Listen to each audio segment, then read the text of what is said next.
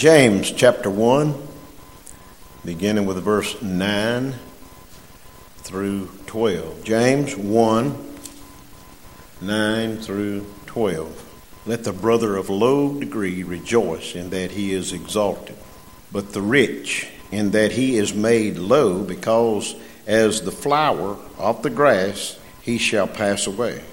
For the sun is no sooner risen with a burning heat, but it withereth the grass, and the flower thereof falleth, and the grace of the fashion of it perisheth.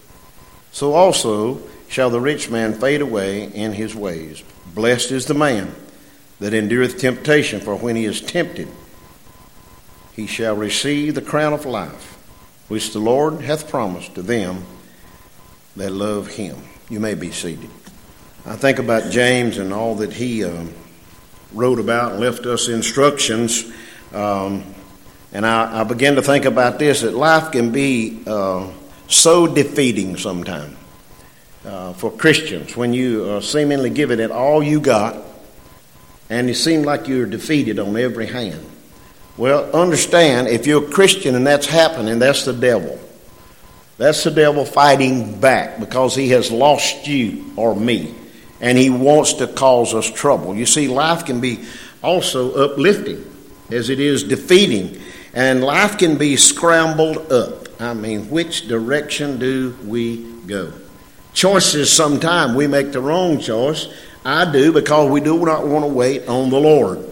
We want to move forward, we want to make it happen, and we want to make it happen quick. But I believe life is what you make it.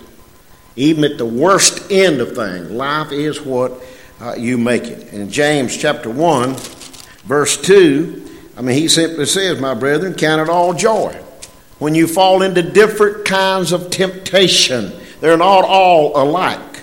You see, count it a joy. Well, it's hard to be happy when things are going bad, but I think of Paul. Look, no matter about every town he went into, he expected to get arrested. He'd end up in jail for preaching God's word, for trying to lead people to Jesus. But, he was happy.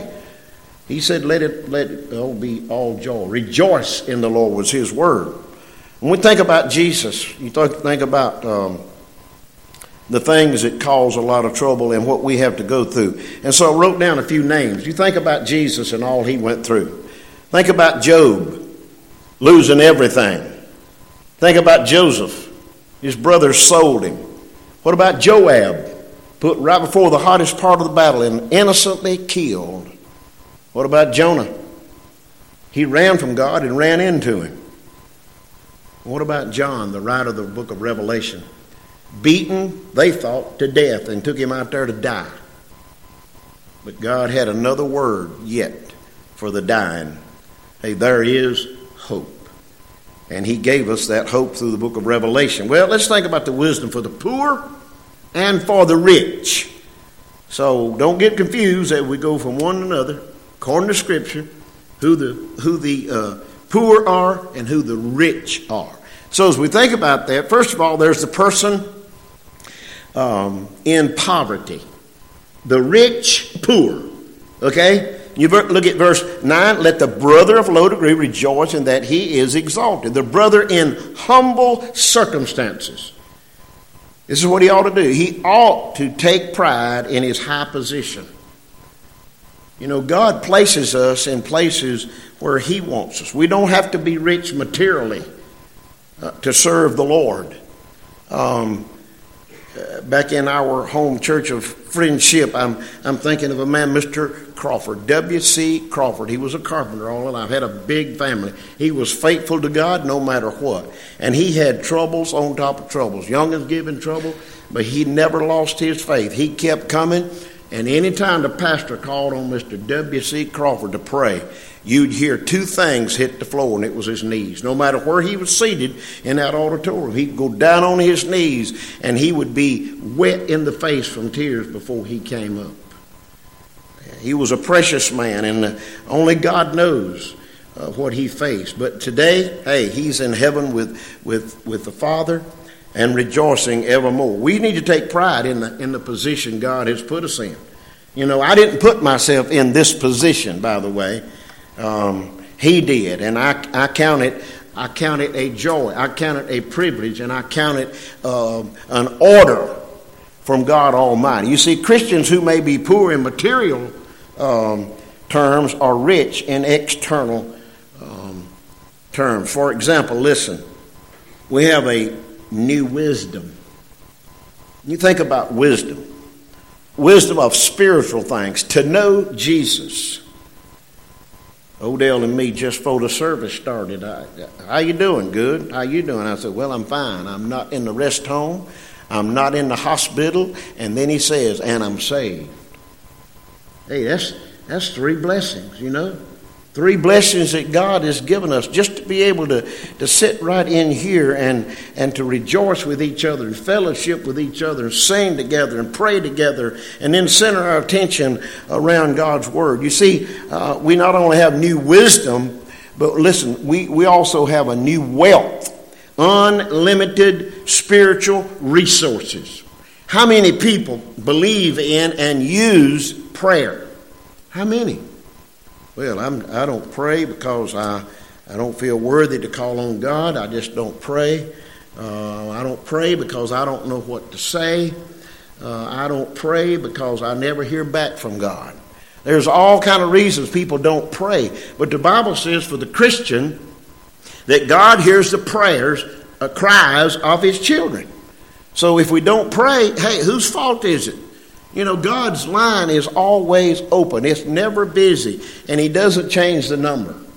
Jeremiah 33:3 says, call on me and I will answer thee and show you great and mighty things that you haven't thought of. I'll open the windows of heaven and pour out blessings on you that you haven't even dreamed of. Prayer is a spiritual, unlimited, by the way, spiritual resource. Also wisdom. You know, in wisdom, in making decisions. God, what would you have me do? And I don't put God to the test, but even though He says, try me, you know, I pray simple. Lord, this is what I'm planning on doing. And if you don't want it done, you put something in the path to stop it. Simple.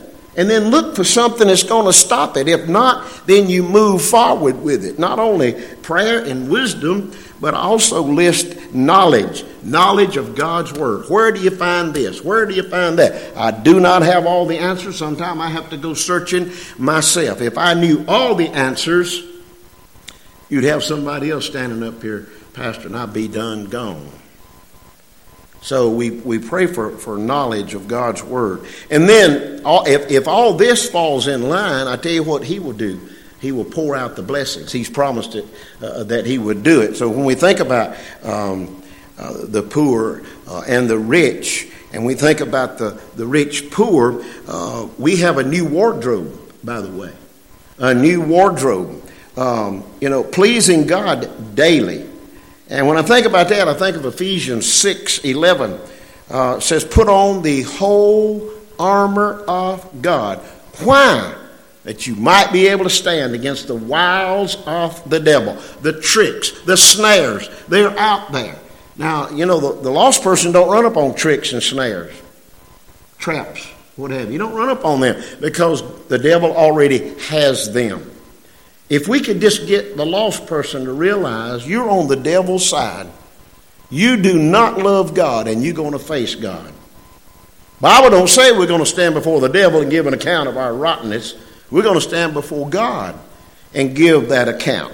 Put on that whole armor of God that you might be able to stand against the wiles of the devil. Cassie, would you put up Hebrews 12, 1 and 2. Let's look at this together. Wherefore, seeing we also are compassed about with so great a cloud of witnesses. Okay, here's what we need to be doing. Let us lay aside every weight and every sin which doth so easily beset us, and let us run with patience the race that is set before us. I didn't choose the race. Okay? God chose the race. So look what He says.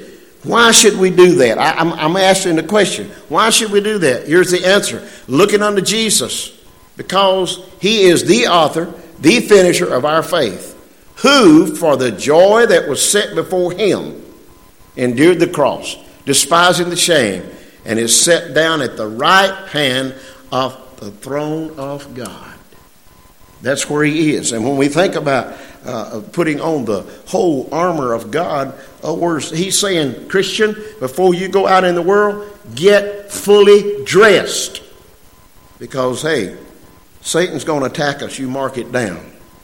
We're under attack all the time. That's why we must keep our guard up all the time. Be ready, for in such an hour as you think not, the Son of Man's going to come. Jesus is coming. But also in such an hour as we think not, Satan is going to attack. That's his job. Well, not only we talk about the person in poverty, that is the rich poor in verse 9, but verses 10 and 11 we talk about the person with plenty. That is the poor rich. The Bible nowhere, now listen, understand now, the Bible nowhere condemns riches, but it does spell out the possible dangers of being prosperous. 1 Timothy 6:10. Did I give you that? Please. Look what he says. I didn't say this. For the love of money is the root of all evil, which while some coveted after, look what happened. They have erred, that is, they have strayed from the faith and pierced themselves through with many sorrows. Lasting security is not in the funds that we might have, because they can be spent. They can be stolen. We could be robbed of them through costly living expenses. We could be robbed of that. But it's only found in Jesus.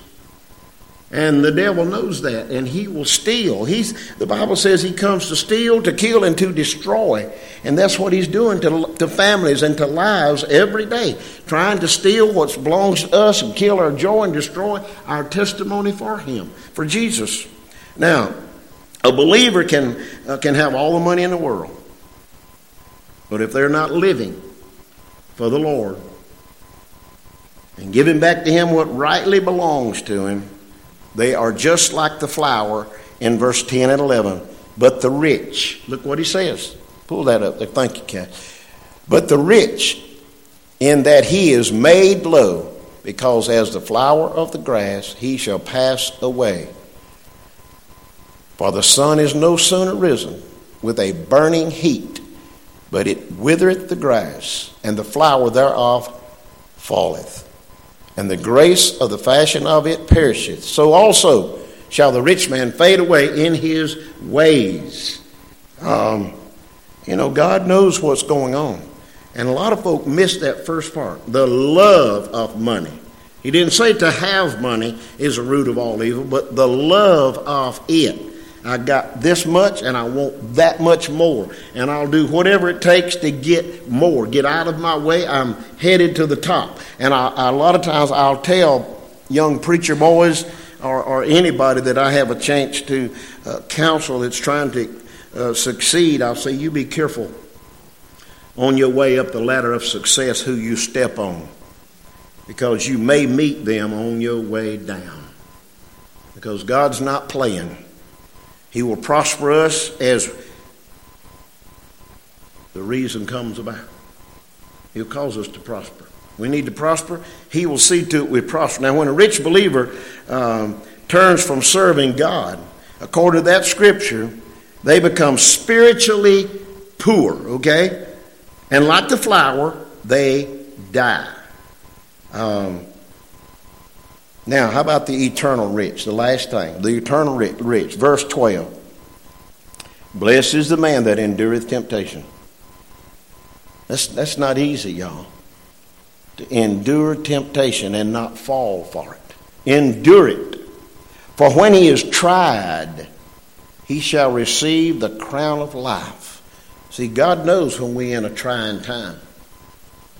But he's saving that crown for us, a crown of life, which the Lord hath promised to them that love him. Blessed is the man. Psalm 1 It says, blessed is the man. What does it say? Blessed is the man that walketh not in the counsel of the ungodly, nor standeth in the way of sinners, nor sitteth in the seat of the scornful. But his delight is where? In the law of the Lord. The Bible, God's Word. You can mark it down. You can count on it. You can carry it to the bank. God's Word will stand for itself. You don't have to argue God's Word. And when people want to argue, say, hey, the Bible stands for itself. It always has, and it will. Heaven and earth shall pass away, but my word will stand forever. Forever and ever. And he says that about his church. Upon this rock I will build my church, and the gates of hell shall not prevail against it. Nothing is going to come against the church. That is the family, not the building, the family.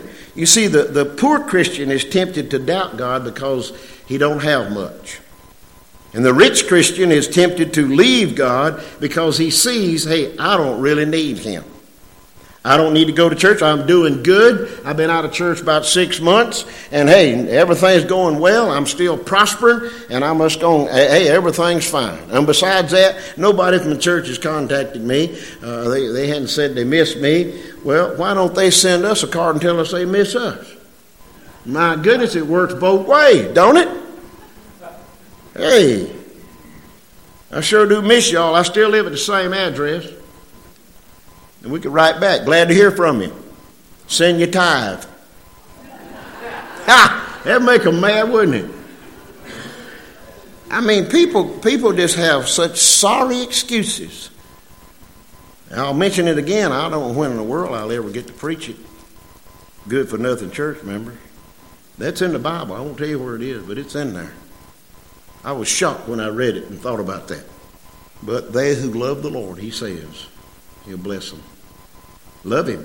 Hey, when you love him, what I have is not his. It's on loan. Now, I got a lot of stuff. Lynn says it's junk. Okay, it's okay. Thank goodness us men don't have to take inventory of our junk and pay taxes on it. Aren't you glad of that, guys? Hey, everybody open up your shack. Man's coming, going to go through and price all your stuff. see what's going on. Oh, my goodness. No matter where we are in life, no matter the trials, listen, the message from God is the same. I love you, and I want you to follow me. I have sent my son to die for you. My son arose for you. My son's preparing a place for you. So, the scripture says wherever your heart is, that's where your interest will be. That's where your treasure will be. Wherever your heart is. Okay? Father, thank you for the evening. Thank you for the time to be together around your word. Thank you for James. And Lord, we understand we may not be rich in this world's goods, but God, we're millionaires when it comes to you. Having a relationship with you. And Lord, help our rich folk to realize that what they have is from God. And I just pray that you bless our homes tonight. Be with our people as they go home. Protect them as they drive. And God, we love you and we thank you for loving us first through your son Jesus. For we ask it in his name. Amen. And whatever way the Lord